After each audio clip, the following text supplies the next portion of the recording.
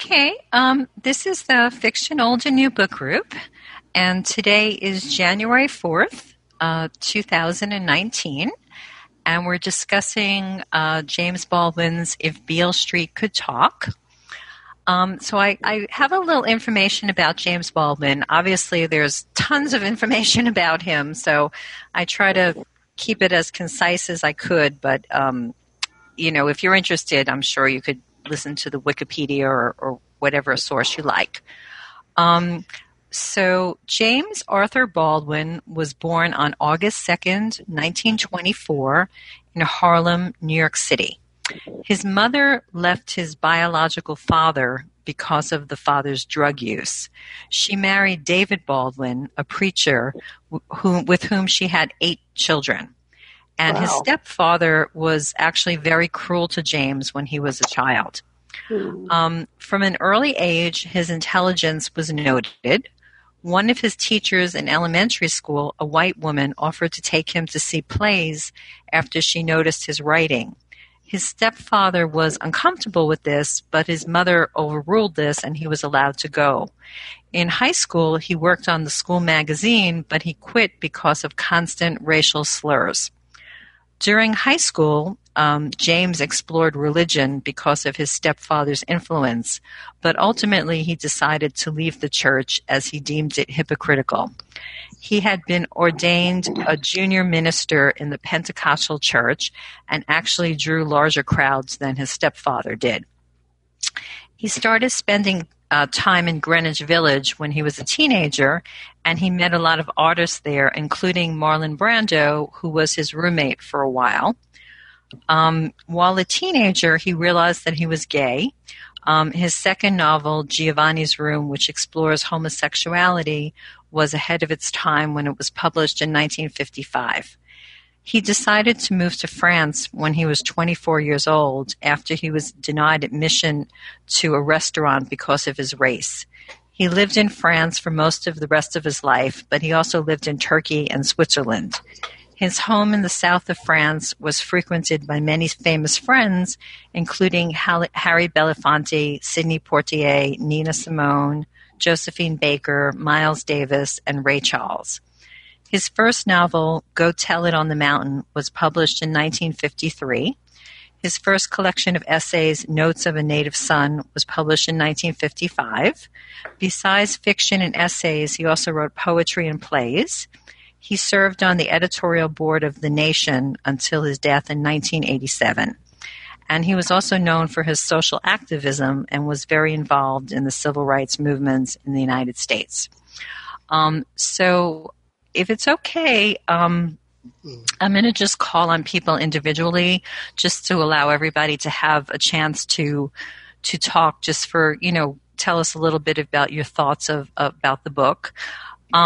Before I do that, I'm just going to go over the characters just to refresh everybody's recollection. So there was a Tish, and Tish's mother is Sharon, and Tish's father was Joseph, and Tish's sister was Ernestine. And then there's Fonny, and Fonny's father was Frank, and his mother, you'll have to forgive me, I actually don't remember her name, and he had 2 sisters. And then there was the lawyer who was Arnold Hayward, and then there was Mrs. Rogers, and then there was Officer Bell. So I might as well start since I have the microphone right now. I really enjoyed this book, actually. I don't even know if I've ever read James Baldwin before, but I think he's just a very vivid writer to me. It was really easy for me to picture what was going on with the characters, with the story, and he just kind of can, target certain things. Like there was the scene that took place in the Italian market, and I could picture what was going on there so easily that, she was touched inappropriately, that the officer, wanted to hurt Fonny, that the Italian woman, came to their rescue, all those kind of things. And it was just really, it was interesting. It was easy for me to picture everything.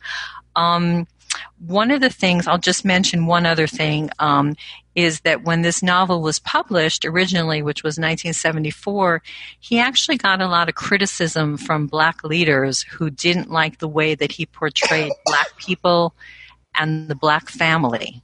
So I thought that was interesting because there were two very different families here, but he did get a lot of criticism at the time.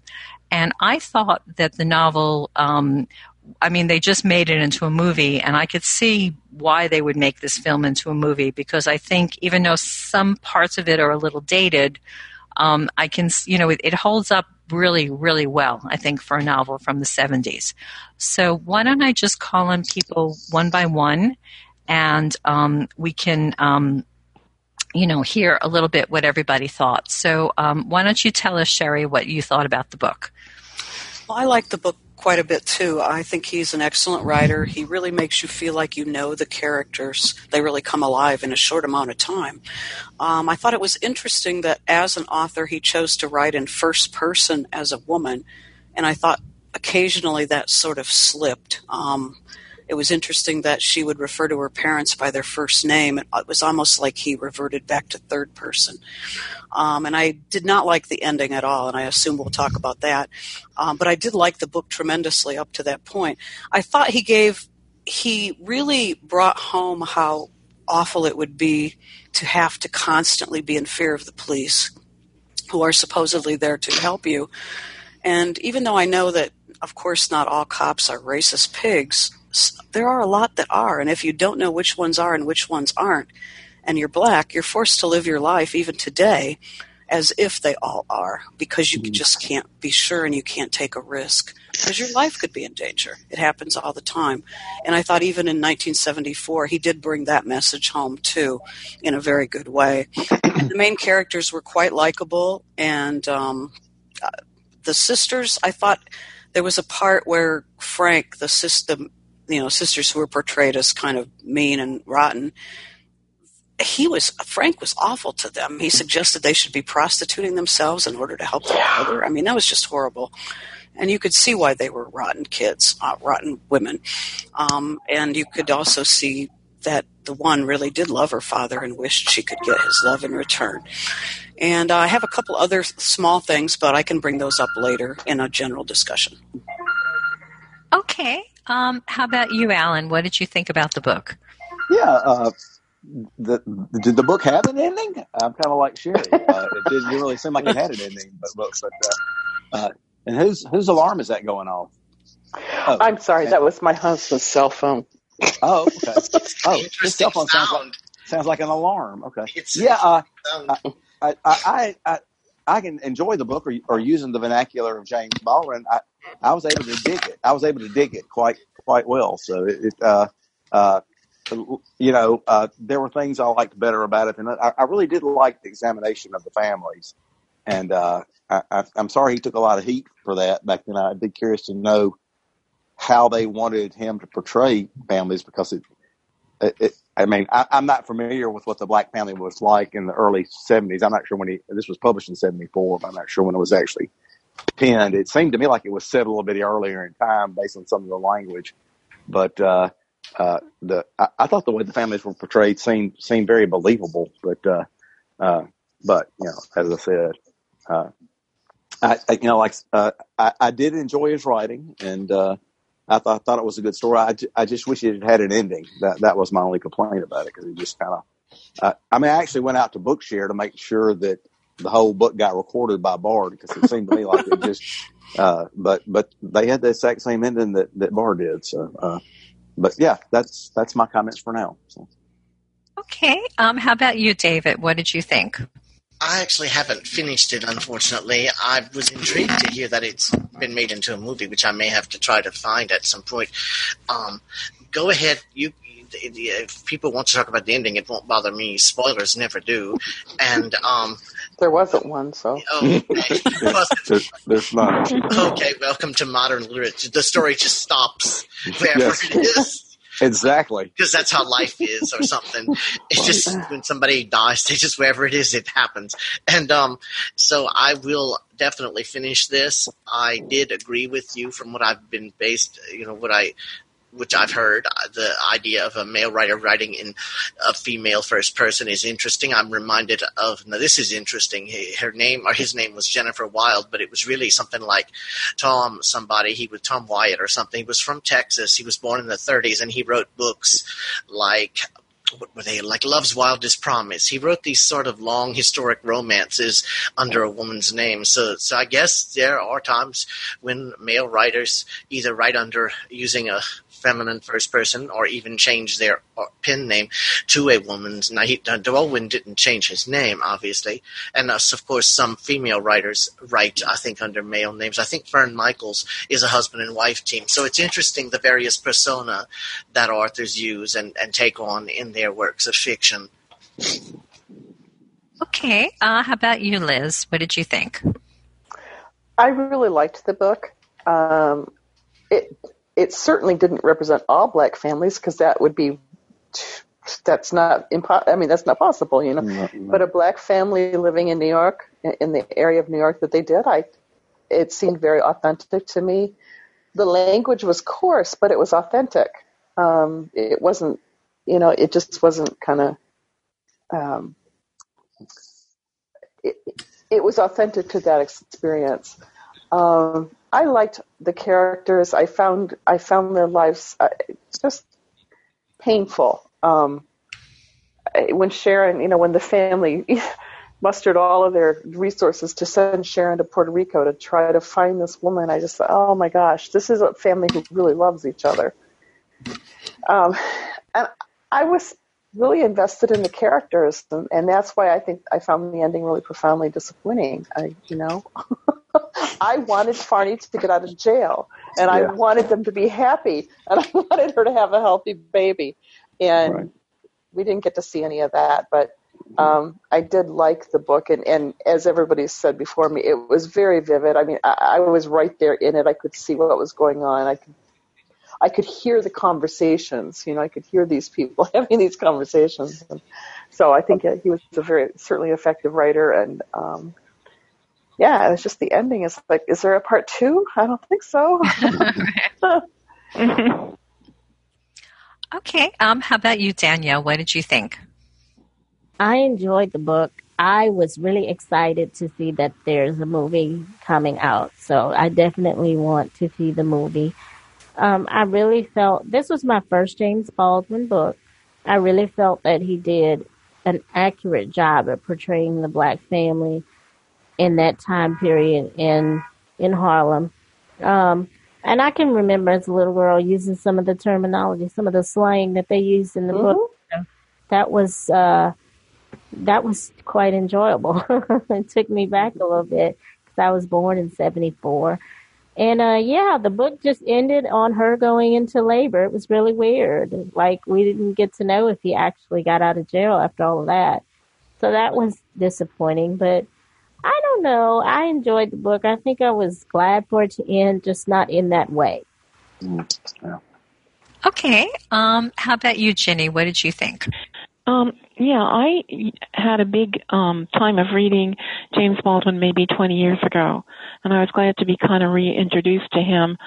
I sort of, one of these books that I didn't get to read as thoroughly as I would have liked to, and I'm looking forward to going over it again. I liked the portrayal of the black families. I kind of trust him as a writer, and, you know, he's almost like, his ear seems really good for dialogue. I think that the criticism of families is really interesting to me because sometimes in literature portraying African Americans, you know, there's, and sometimes with disabled people too. I mean, they're completely angelic or they're completely the other way.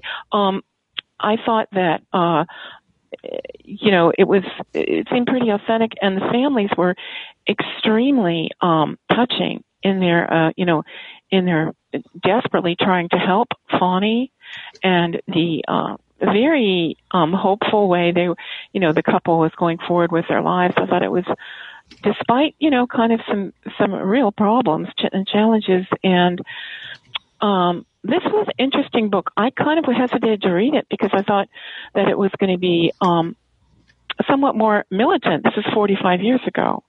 to me, the book had a gentle tone. There wasn't a lot of anger and vitriol and that kind of stuff. There was, recognition that, there was prejudice against them, et cetera, et cetera, et cetera. Mm-hmm. Now, as far as the ending of the book goes, I was dismayed too, okay? On the other hand, I thought it would have been a cop-out to have a happy ending. And I'm sorry, can you hear me?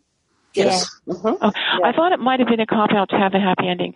The ending is uncertain, but, when you're in a situation like this, I really felt the ending meant that Fonny was going to stay in jail, okay? Because it just seemed like with Frank, who was one of the people who was driving, the whole situation to get the resources for him, and that it was really, I kind of thought that was, it for Fonny, and it was very sad and very dismaying. But I thought the ending gave the book some power that it might not have had if it was just a happy ending. And I'll probably have more to say like you guys later on. Good point. Okay. How about you, Marcia? What did you think? Marcia may not be back yet. Okay. How about, I'm sorry. How about you, Bob? What did you think of the book? Well, you picked the old guy last. I'll do my best. I'm sorry. I lived in 1974. And it was terrible to be black in America, period. It was terrible. Martin Luther King had just been assassinated. Wipe out anybody fighting for justice for black people. I think he conveyed that it is terrible to be black in America on Beale Street. Yes, there are families who are black who are very successful. I hear conservative black talk show guys say, oh, the blacks are doing great. It's fantastic. Well, let them go to Beale Street. Let them go to Watts in Los Angeles and tell me it's great. I would not want to be black in America today also because the police there were hopeless. And I think I got it right. I think Fonny did stay in jail. He didn't get out. He was just another lost soul. The prisons in this country are loaded with black people. It's good. Well, they're all bad. It's easy. No, the justice system is just based on that. And I think he conveyed it very well, and it was a powerful book. It was a powerful book. I think the Italian thing was just Fonny being a boy when he told Tish, don't you ever do that again. Protect me. I'm a man. And that's, the old Sidney Poitier thing, his movie where the father said, you got to give in, you got to give in. He says, no, Dad, I love you, but I'm a man and I won't take it. I'm not saying it correctly, but it really, guess who's coming to dinner? Yeah, that's the one. And he said, Dad, I want to be seen as a man and not as a boy. And Fonny was hard. He made up for, he held her, kissed her and so on and made it up, but she learned something there. The other one was, if I may, two other things. One was Ernestine blasting Mrs. Hunt and the girls. The girls were pigs. I'm sorry. Don't give me this, oh, they love him. And they turned on their brother. They didn't stand as a family the way Tish's family stood with her. And I thought Joe was fantastic and Sharon, fantastic people. And they said, do you love him? Is he worth it? Yes, Mama. And they were around the breakfast table and Sharon said, or Joe, Bonnie, you are in the family. I think Sharon did. You are in our family. And they stood with him and they fought hard to get him that Mrs. Rogers, who's awful, she cracked up and they hit her in the mountains away. So I was very impressed with the book. It was very well. The reader was outstanding. James Baldwin was truly a great champion in the civil rights movement. Thank you. Great book. Well, I was just going to mention one thing, and then we'll go back to Marcia.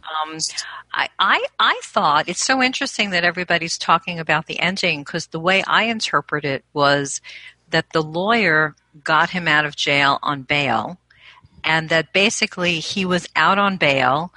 And that's how it was. So is it possible at some point that Mrs. Rogers could return and the case could be resumed? It's possible, but I thought essentially he was free. Where did it say? What did it say he got out on bail, Michelle? Could you give me a line? I didn't honestly must have missed that. I mean, the way that I read it, and the way that I read the book was that the lawyer was working hard to get him out on bail because Mrs. Rogers wasn't going to be able to come back and testify. And she was one of the key witnesses. And they were working hard to discredit the officer as well, who had a history of these incidents. And they were trying to turn his friend Daniel around. But I thought that the impression I had was that he got out on bail. But they didn't were living in limbo. They didn't have the money. They really weren't living in limbo, that they were essentially going to be free, but they were always going to have this hanging over their head. So and I appreciate that, but the money wasn't. The money wasn't there. They didn't. If Frank was killed, how do you know that they came up with the bail money? It was huge to them, and I wish that's a happy. I'm sorry, go ahead. I'm done. Bob, I kind of see, okay, Michelle, I did reread that last part of the book. I kind of agree with Bob and kind of agree with you. It looked like things might be coming together, but Frank was one of the key people that was, driving, getting the funds together. And when he passed away, it was almost like, he was fired from his job. He didn't have the funds, and, he obviously got in trouble. I think he said he was going to sell some things that were going to, and at his work. And, so I kind of agree with Bob, but and you make a good case, Michelle, because, maybe they could have, but see, that's where I lost hope. And I think the author was pointing out it was so unlikely that the justice institutions at that time would really pursue Mrs. Rogers, would really, the lawyer seemed always to me kind of on the edge of hopelessness too. I mean, sure, maybe they could have pointed out that this policeman lacked credibility, but that to me is a modern day. Back on those times, I just like Bob just felt really dismayed, because everyone's seen situations like this before in all different contexts where it just becomes a lost cause, and that's the way I read it. But I can see how you read it too. Yeah, I agree with Bob. That's how I saw it. Like, he didn't get out of jail. Yeah, me too. But I can see why the ending was so ambiguous that you really could read it any number of ways. Yeah. I read it. Rewound it and read back a little bit, thinking I must have missed something. And it was interesting that one of you said that she was in labor, because I thought maybe she had the baby at home already, and it was crazy. Yeah, I did too. The labor makes more sense. Labor. Actually, right. labor makes more sense. Because she said my time had come, and that's when it ended. Yeah. And I didn't realize she was in labor. That's all I'm going to say. I thought she was home and the baby's wailing and kept crying and crying. But I think you're right. I think she was in labor. That makes sense. That's a very common way back of old midwives and things. Okay. Her time is coming. Yeah. Oh, yes, they did. You're right. Yep. Michelle, I have a quick question. Wasn't the end of the book that he was working on his art and she was with, I feel like I'm reading a different book. I'm going to have to go back and read it again. He said he wanted to work I thought she was with the baby and he was working on his art at the end. Oh, no. I missed it then. Wow. I'm sorry. No, he did see how say you could read it that I did way. not get that at all. Yeah, he said he was he said he wanted to work on his Okay. art. He wanted to. And I was going to ask you, Michelle, because you probably know this, but if you're in jail in New York, he wasn't in prison yet because he hadn't been convicted. They don't have like arts and crafts in the city jails, do they? Because earlier they had him doing some artsy craftsy With wood, yeah, that's right. They don't have that in the jail. They just have it in prison. Maybe in prison. I don't know. Well, and wasn't didn't Tish sneak him markers and art materials and stuff? Didn't she bring them to him in jail? Yeah, I remember that. They got some paper to him, and he was doing some sketching, I think. I guess I was awake for that part. Okay. But I have one question. I can wait, but I have one question I have to ask you guys because I didn't read it as thoroughly maybe as Michelle or some of the others did. Okay. It was an interesting thing that I only caught today, which was some of this was a little dreamlike or surreal. For example, I think it was told first person from the point of view of Tish, unless I'm totally mistaken. And I think, no, you're right. She would be describing what he was doing, which must have been speculation or musing on her part, and that's what I thought the woodworking thing at the end was too. That's a good point. Yeah. But I don't know. I was confused by that narration. By having the narrator be first person, I only caught on later that it was Tish, and it was kind of a surreal type thing in a way, but it worked because I think he has such an ear for, it's almost like he must have been maybe a journalist or something. He has such an ear for, I think, setting and dialogue. So if you guys understand that, at some point let me know. I think it switched from first person, like when she went to Puerto Rico. Yeah. It was obviously Tish wasn't there. And I think I got confused when she was calling her parents by their first name because I thought, wait a minute, is this somebody else talking about them? Yeah. Yeah. And wasn't the dream about the wood sometimes flashback that he'll be working on his wood and I'll have the baby, we'll be happy. It wasn't a lot that was her fantasizing about the future, yeah. Yeah, and it gets confusing though. It got for me. It could have been more clear, I think. If you wanted to be an English teacher, Well, I don't understand the title of the book because that's Memphis. I never thought of Beale Street as being a metaphor for the black community, but maybe it is. Why wasn't it called If Harlem Could Talk? I mean, it was set in New York City, and if anything, Harlem seems to be more of a, at least in my lifetime, more of a representation of a black area than Beale Street does. I mean, Beale Street's I don't know where Beale Street's located. It's in Memphis, Tennessee. I mean, is Beale Street in Harlem? Beale Street's in Memphis. Yeah, it's like Tennessee. Bourbon Street. It's almost like Bourbon Street from Memphis. Yeah. Well, let me ask Michelle. She's a New Yorker. Is Beale Street in Harlem? Bob, it's in Memphis. There is one in Memphis, but there probably is also one in New York. I mean, maybe it's that we don't know about. I don't live in Harlem, but I'm. No, I know, but I just wondered. I'm not aware of Beale Street in New York City. It doesn't mean that they don't have it. Somewhere I wrote down what it meant, so I'm going to have to try to find that. Was Martin Luther King assassinated on Beale Street by any chance? No. Memphis. He was assassinated in a hotel. On a Rain Hotel. Yeah, it was a hotel, but I don't know what street it was on. Are you guys wait a minute, are you saying there's a Beale Street in Memphis? Yeah. Sorry, but I thought excuse me, I thought it was New York where she was walking the streets. They talk about Manhattan. It is New York. The book that was that Beale Street. That's why I don't get why it's. That's why I don't understand the title of the book, Bob. Yeah. That's the point I'm making. Because Beale Street in Memphis is famous as the home of the blues. It's very it's a famous street. Oh, I got it. Okay. Home of the blues, I think, is the key here. Yeah. I think he was talking about iconic. New York. Yeah. That's why I thought maybe King was assassinated in a hotel on Beale Street, but No, it's not on Beale Street. I think it has to do with the connotation of the blues, I mean, if it's iconic, exactly. And if it's iconic like that, I didn't feel that was and that was maybe making the book more intriguing too than, it might have been. You're thinking, what, Beale Street? What? And wait, let me understand. Are you guys saying that what he really meant was Beale Street with the blues, not New York? I'm not clear on that. She walks through New York. I learned more about New York than it was terrific. I think that what Jimmy said, I agree with, that Beale Street represents blues. Yes. And this... It's a metaphor, maybe. So a metaphor. If blues came alive, it would be this family and their lives. Okay. That's good. It's like Main Street, USA. I got it. Maybe. Yeah. I wanted to ask and make one observation. One, I was just checking again on board. There are actually two versions of the book. Veronica read and Gail Nelson. I'm wondering if people only read one or did some people read one.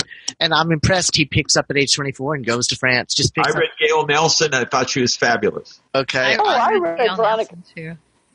Yeah, I think I was read Gail Nelson. Was it Veronica? Was the one Veronica's shorter. Newswire. Oh, okay, because Veronica's shorter. I have a feeling most people read that. One of the questions that I saw about this book was they asked, who did you see as the hero of this book, and who did you think showed courage? what did you guys think about that? Certainly Sharon showed courage. Yeah. Sorry for that background noise, guys.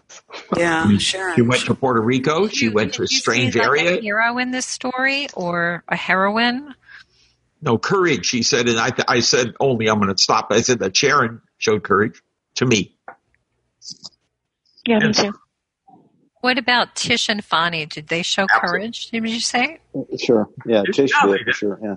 Tish thought did for Tish sure, did. yeah. I don't think the sisters did. And then Mrs. Hunt and Mrs. Hunt. They're cowards. Mrs. Who? They wouldn't back their son at all. Oh, yeah. Why was Mrs. Hunt so? I'm sorry, Michelle. I interrupted your question. No, go ahead. I was so confused. Maybe because I fell asleep intermittently. Why was she so? Why was she like that to Fonnie?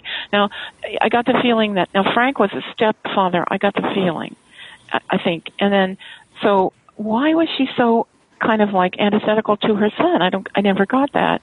Maybe some of you guys understood that. I think Frank was his real father. I don't think he was. I think it was his real father. Okay, Yeah. okay, maybe so. Okay, but his mother, I think even the narrator says sometimes that the mother is not cared or invested with her son that much. I don't know whether he was too dark skinned. I think she just didn't like men or boys. One, she doesn't seem really invested in anybody but her church and her sisters. her daughter. I want to say religiosity because there's a difference between religiosity. Was Mrs. Hunt half white? But that wouldn't mean anything anyway. But was she all black? I wonder. I thought I read where she was half white from a rich family, or she was a snob. She was awful. I don't remember reading that, but okay. Well, she certainly put down Tish. They weren't good enough for my boy, who's no good anyway. But she was awful. She was there for a reason. She was probably color struck. Some biracial or mixed race people in the African American community internalize white standards, and the lighter you are, the better you. She might have been in that kind of thing. Yeah, but they never mentioned anybody's darkness or lightness. Okay. James Baldwin had a lot of conflicting feelings about religion, and I thought maybe you can't blame him. His feelings came out in her character. Sherry, I think they did mention lightness and darkness. I thought they did. But they did. Somewhere. Yeah, Fonnie was much darker than his sisters, I believe they said. And I had an aide who happened to be black who told me, I didn't know this, the discrimination in the black community is based on your skin, light. And she said, I didn't face discrimination like my black sisters, but the darker they were, they got it. There's a book that I just read called Passing by Nella Larson, who's an author from the Harlem Renaissance, and it's basically about that, how some black people that are very, very fair-skinned would, in effect, pass as white people because they were just treated so much better. But this woman that I knew did not pass. She was black. But I said, do you face the discrimination we're talking about in government and everything? No, but it happens because I'm more light-skinned. It's my dark black friends that really get it. But I can't tell you that I have known about discrimination against me. What were you going to say, Danielle? I can speak to that because I'm considered more of I have a reddish-brown complexion, so that's more of a darker-skinned person. And I got it coming up. And it's very prevalent, and because you have some black guys like they'll say, "Oh, it's pretty." If you put a picture of me and somebody else, if they're lighter skinned, they'll pick the lighter skinned person, and that really makes me angry. It really. I don't blame you. And there's all that hair stuff: good hair versus bad hair, and the paper bag test. Yeah, tell them about the bag test, David. That's pretty common in certain places, especially I think. Maybe especially in the South, your skin had to be no darker than a paper bag to get into certain elite organizations. I've never heard that. I've never heard that either. Really? It's not spoken of, but it still exists today. It really does. Huh. Wow. And I just want to say, back to Michelle's question about who is heroic. Okay, I think maybe 60-70% of the people were heroic in this book. I mean, they were trying to have like a quality, life full of, wonderful things, love and they were, what is my definition of courage is pursuing, a quality of life despite the obstacles in front of you. And they did that by that definition. So I'm sorry, Michelle, I busted into your question. So go ahead. No, that's fine. That's okay. I was just wondering, do you think that this story could happen today? Yes. Do you think that this is something that we've grown past as a society, or do you think that this is just resident today? I'm not sure they get away with having a lineup with only one black person. Yeah, really. Right. The rest of this stuff, I think, could happen that they trump up. Yeah, the lineup was bogus. But the lineup, I think, a lawyer would be all over that. No, that. And I think the cops would be smart enough not to try to pull that today. Yeah.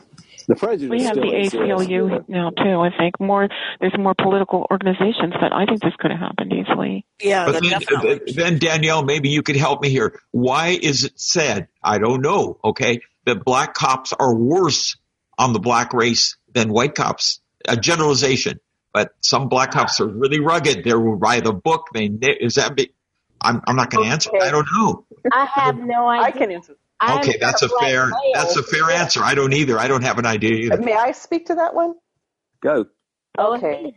It's the same kind of concept as when I was doing rape crisis counseling. One of my jobs was to be court advocate for people, and the women were always inevitably they'd say, "Oh gosh, I hope most of the jury is going to be women." I said, "No, you don't. No, women juries are notoriously bad on rape victims, and it's that whole." I don't want to believe this could happen to me, so I have to convince myself that you somehow brought this on you yourself. deserved it or something. Right, and I think the same concept is true or can be true with black police officers. Not only do they have to show their white coworkers or the white counterparts that they are tough, but they also want to believe that they're not the same as the people, the thugs or whatever that they're going to – I don't know. I think that it's that whole I made it and I have to – Okay, that's an answer. Right, I hate to say it, but I've also seen it with some blind people in a different context where they have become extremely successful and are not at all interested in helping anyone else. Oh, David, I can tell you I can show you a few blind guys who have done that, who forgot. They forgot where they came from. Yeah. You got through whatever, maybe a lucky break, a happenstance, maybe birth, whatever. There's another concept. We used to call it the Queen Bee syndrome, where a woman would be able to rise up through to the administrative levels, and she was notoriously horrible to a female. And wouldn't help anybody else come up.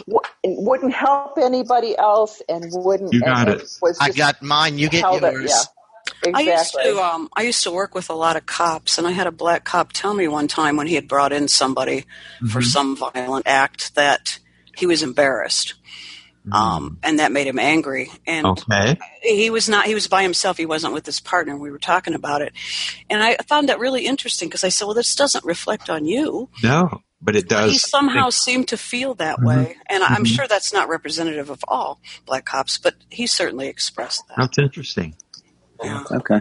Well, I had a question. Go ahead, Alan. Sorry. Yeah, I'm just going to say I'm over at my brother's house, so I'm going to have to say good night. Oh, what are you eating today? No, that's all right. No, we went out. I'm jealous. That's all right. Yeah, but I'm going to mute myself and so that I don't interrupt anything. But I'm going to say hi to your brother. He's a good guy. And thanks for everybody's comments. I enjoyed the discussion. It was good to have you. Yes. All right. He's got a wonderful brother. Absolutely. Everybody have a great weekend. I was going to ask a question about Frank. Did you guys assume that was suicide? Because yes, I did. Thought it's pretty, and I asked a couple of guys I know who know about cars, and it's pretty sketchy that you would be able to suicide by carbon monoxide sitting outside. You would have to have a really leaky car with airtight windows, or you would have to deliberately punch a hole in the exhaust pipe under the car. It just is not. That's a pretty sketchy thing. And maybe I'll cut Baldwin some slack. He might not know anything about that. So wait, what did he in his? Did they find him in the car? I'm not clear. I thought they found him in the car in the woods. I did. Huh? Man, I think I'm going to have to go back and read the Gail Nelson version. Yeah, she read it good. I thought that he was in the car. They found him in the country, and he was dead, and I thought it would be suicide. But Sherry, the way you explain it now, it's not that easy to do. Well, they didn't say he shot himself or anything, and they just said they found him in the car in the country. Yeah. Yeah. And so I assumed it was carbon monoxide. But I'm being pretty petty here. But no, you're not. I didn't know how it's done. I don't want to know either. Oh boy. I wondered about that too, Sherry, and I thought I have to remember not that mechanical. So I thought, okay. But it seems pretty. I mean, it was just kind of like. Now it was just so dismaying, though. A terrible scene. Mm-hmm. But if he meant that Beale Street being the blues, a la represents all black people, I could see where they'd attack him from that angle a little bit. Some of the leaders, but I don't think. I assumed he was talking about Beale Street, New York, like we talk about Watts, California. I thought what they were saying was, I think they didn't like the way that Fonny's family was portrayed, because I don't know what the problem they could have with Tish's family. That was a very supportive family. So I thought maybe they just thought that this was the kind of family that they didn't like to see actually portrayed. But I thought, I mean, it didn't matter to me if they were white or they were black. I mean, it was. Families are families. Not every family is such a great family. So, and the interesting thing is a lot of times black families have been portrayed as a single mom raising her kids. Both of these families had both a mom and a dad. Mm-hmm. Yes, they both had their issues, which families have issues. Mm-hmm. They were different in that Tish's family was. I mean, the way they received and celebrated her baby pregnancy was just amazing. I mean, it was great. It's like, wow, I don't think anybody would do that, It really was, because I was nervous for her. Oh, yeah. Yeah. Oh, yeah. So call them up. Call the Hunts up. Let's get together. Yeah, I don't know. It really might have been people feeling, I don't want people to know that this is really how my family is or something. I don't know. Oh. It's like, Oh, well. Did you remember that line? I think it was Joe that said it. I thought, wow, this is so, whatever you want to call it, progressive or enlightened or whatever. He said, now don't you go thinking you're bad or any such foolishness. I mean, he really was grounded, I thought. And I really. Oh, my goodness, yes. So, that was a really wonderful scene where they all come together where they could have fallen apart. I liked the scenes also where Sharon went to Puerto Rico. I thought he described them so well. Oh, yes. How she found Mrs. Rogers and the way she was talking to her, and just her sitting in the nightclub and having the drink and all that. I thought they were very well done. That was really sad, because I'm sure that woman really was raped and she didn't know. Yes. And right. But they only had one black man in the thing, and she picked him out. Right. Yeah, that's crazy, that lineup. That was awful. It's really bad.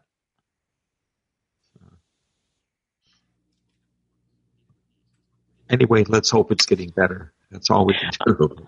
I have a question for the group that read the book, where it was dealing with, police issues, and those have been very prevalent with, like Sherry was saying, how much trust can you put in the legal system right now if you're black?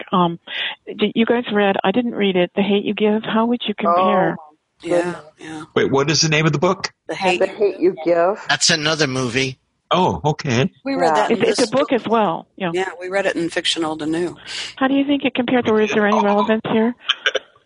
I liked this book better, but I'm not sure why. I think the characters were more vivid for me in this. Oh, yes. But the other book was quite good, too. Yeah. Yeah, I think I'll read it now.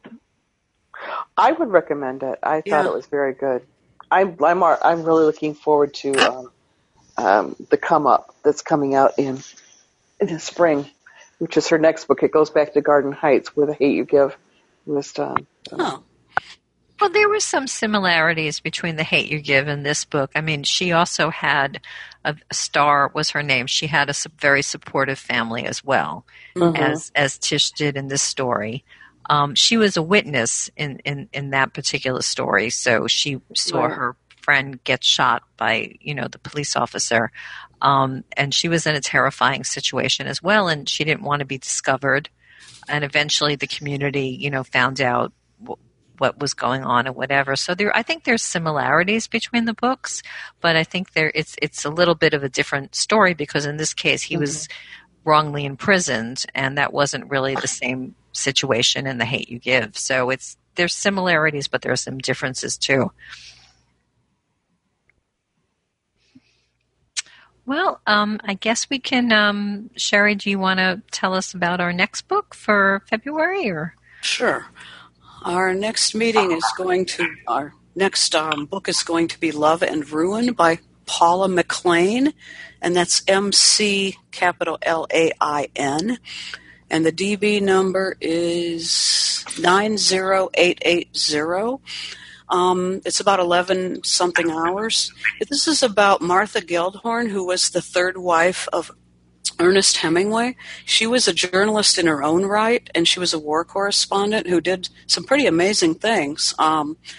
It talks a lot about her relationship with Ernest Hemingway and how she got involved with him. Like I said, she was his third wife. It also does have some stuff about her journalism and her experience as a war correspondent during the Spanish Civil War in Spain, as well as World War II. So I thought it was pretty interesting, and I hope people will like it. So again, it's Love and Ruin, and it's by Paula, and Paula is spelled Paula the usual way.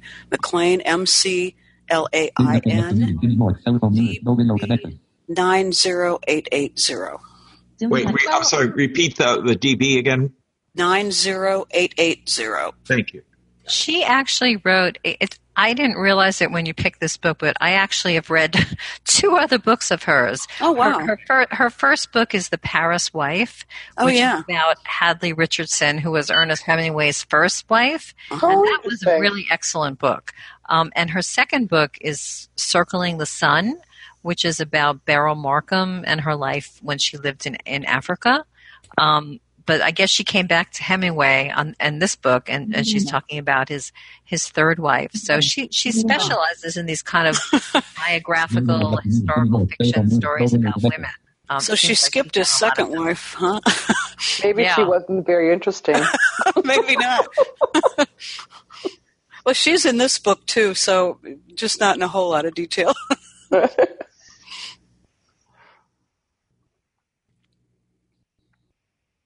Well, thank you, everybody, for coming. I'm very happy that we had such a nice turnout. I really thought right after New Year's, I thought I might be sitting here on my own. So I'm very happy that people came, and I hope that you all enjoyed the book. So what's the book for next month? It's Love and Ruin by Paula McLain, MCLAIN, and the DB number is 90880. It's about Martha Gellhorn, who was Ernest Hemingway's third wife and a war correspondent in her own right. Love and Ruin. And a great discussion today, ladies. You did a fabulous job. Thank you. What's the DB number? 90880. 90880. Okay, well, great. I enjoyed the discussion. Yeah, this has been a really good discussion. Yeah. Very good. Everybody enjoy your weekends. Okay. You too. Thank you so much. I'm going to leave, so if you want to talk all night, you can. Alt F4, Zoom 613313488. Alt F4, leave meeting. Cancel button. Do you want to leave? I'd like to leave because leave meeting button. Does someone have a bird? I hear a bird too. That's my brother's bird. He's a parakeet. Rainy. Oh, cool. Okay. Yes. It's usually was it Shell that had birds outside when she was talking? Yes, it was Shell. Yeah, we missed her tonight. Yeah. I haven't ran into Shell in a few months now, it seems. Yeah, she wasn't here last month either. Yeah. Well, I hope it warms up there for you, Alan. He just left, I think. You're the host, Liz. I had a question for you, Liz, quickly. You have an Echo, right? I do. I got one for Christmas, and I've kind of figured out a lot of stuff, but have you ordered stuff from Amazon on your Echo? I have not done that yet. I want to figure out how to do that. Marsha has done that. It should be. Do you have an Amazon account? Yeah. Okay. So if your Echo is linked to your account, you should just be able to say order XYZ. Yeah. Oh, I'll have to try it. Okay. Just say Alexa, order something. I'll have to see if I can get her to bring up my previous orders and then just say reorder that. Oh, there you go. There you go. Cool. How's your kitties? Just fine. They're here bugging me like crazy because they think it's past time to be fed. I fed mine before. You were smart. Because I had literally two in my lap, one next to me, and then one was reaching up from beside the chair, grabbing my arm. Like, come on! Oh my gosh! Oh, that's terrible. So, yeah, if you really need to do something where you got some peace and quiet, you gotta feed the cats first. Yeah. Okay. I don't know if you for the mystery book club this month, I saw that they were reading starting a series. Well, they're not going to do the series, but they're reading the first book in the series, A Cat in the Stacks. I am loving it. It is. Are you? Yes, one of the main characters is a Maine Coon named Diesel. That kind of hits home. Yeah. I'm enjoying it. So are you reading it, letting your cat listen to it too? Well, my Maine Coon he's an older guy, so he kind of he's off to himself a lot. But so he's feeling a little bit like this cat is a show off. Probably. Cat in the book, yeah. It's like he's young. He's only a 2-year-old kitty, so Rocky hasn't seen 2 in a long time. I don't read a lot of mysteries, but I've been tempted to read those because I've heard they were funny. They're fun. Yeah. They're fun, and they're not. They're interesting, and but I tell you, I've got like 4 different mystery series now that I can read when I'm kind of floundering out here wondering what in between other things. Yeah. I don't think I was going to try to do the Bully Pulpit, but I don't think I'm going to get that read in time for Tuesday. Well, he only wants to read the first 9 chapters for the first discussion. Oh, okay. I can now. Yeah, there's no way people. I'm not going to be there, but I did read that book. It's excellent. She is such a good writer. Oh, good. Okay. She just brings it alive. It's not dry at all. Oh, good. That's 34 hours. I don't mind long books, but whoa, that's a long book. Yeah, he split it in at least 2 because he said just the first 9 chapters for the first meeting. Okay. That makes sense. Yeah, so you're taking classes this semester? Yeah. Yeah, what you taking? A survey of the Old Testament, which should be colorful and interesting. Mm-hmm. Henry V and Joan of Arc. And then a class on the Beach Boys, which I'm kind of indifferent to. Oh, what fun. Yeah, I think it'll be fun, yeah. It's always interesting to hear about the song. It breaks up a little bit of the dry, the other serious stuff, the intensity, yeah. And it's fun to hear the songs and, like, why they wrote them and what they're supposed to do and all that stuff. So, yeah, it'll be fun, yeah. Yeah. So, yeah, for a while I'm going to have Tuesday, Wednesday, and Thursday. And then it'll drop off to none for a while because I'm not going to take Shakespeare and Aeschylus and some other things. So, yeah. Oh, yeah. How were your holidays? Just great. Yeah, it was really great. Lots of time with family, lots of family. Did you go away? I'm sorry? Did you go away? Yeah, I went up to northern Indiana where my mother-in-law, where I grew up, actually. And that's just where we always go for Christmas. So. Did you get any snow or? No. No, it's been dry. Yeah. We keep hearing that the last part of the winter is supposed to be bad, cold and lots of snow. But now it just feels like we're on the precipice of well, you've had spring, some snow, haven't you? So far, we got about almost 7 inches in November, and we've had a trace in December. Wow, just 7 a trace. Inches. Yeah, yeah, and it came. It didn't come all at once, so we would just wake up every day and there'd be a little bit of snow on the ground, but just enough, but that happened several days. Okay. So we still have not had a solid white ground cover where you'd say we have snow on the ground. Right. We'd have mostly white, where the grass was mostly white. But yeah, usually it ended up melting mostly by the end of the day. Yeah, yeah. Yeah, so. Oh, cool. Well, did you have a nice New Year's Eve? It was very quiet. Yeah. We just sat at home and watched Wallander on Netflix. Oh, wow. Okay, well, that's cool. Yeah, no, it's very quiet. We don't do anything for New Year's Eve. It's like, too crazy out there. Yeah, we went over to my nephew's and his wife, and everybody watched the ball drop. And they were playing games, but unfortunately they were playing games on their phones and on the big screen TV, so I couldn't do that. But the old people we were all sitting around chatting, so it was fun. Okay, yeah. No, that would be fun. I could see myself doing that, but I never go out for New Year's Eve. It's like, no way. Yeah. Yeah, I don't. Well, I guess we'll desert Marcia, and I guess she'll be the host when we both go. That's right. All right. Well, I'll talk to you sometime soon then. Okay. Maybe I'll try to get those 9 chapters read and show up Tuesday. Well, that'd be great. Yeah, I'm going to definitely download it and listen to it. But Tuesday, is that a 9? Oh, that's right. Is that a 9 o'clock group on Tuesday? No, he changed it to 8. I found out the hard way because I showed up at 9 last time and they were almost done. It was quite embarrassing. Yeah. I had read the book too. Yeah. Okay. Hi guys. So 8 o'clock. I've done that before. Okay. All righty. Well, I'll catch you later. All right. Bye. Bye.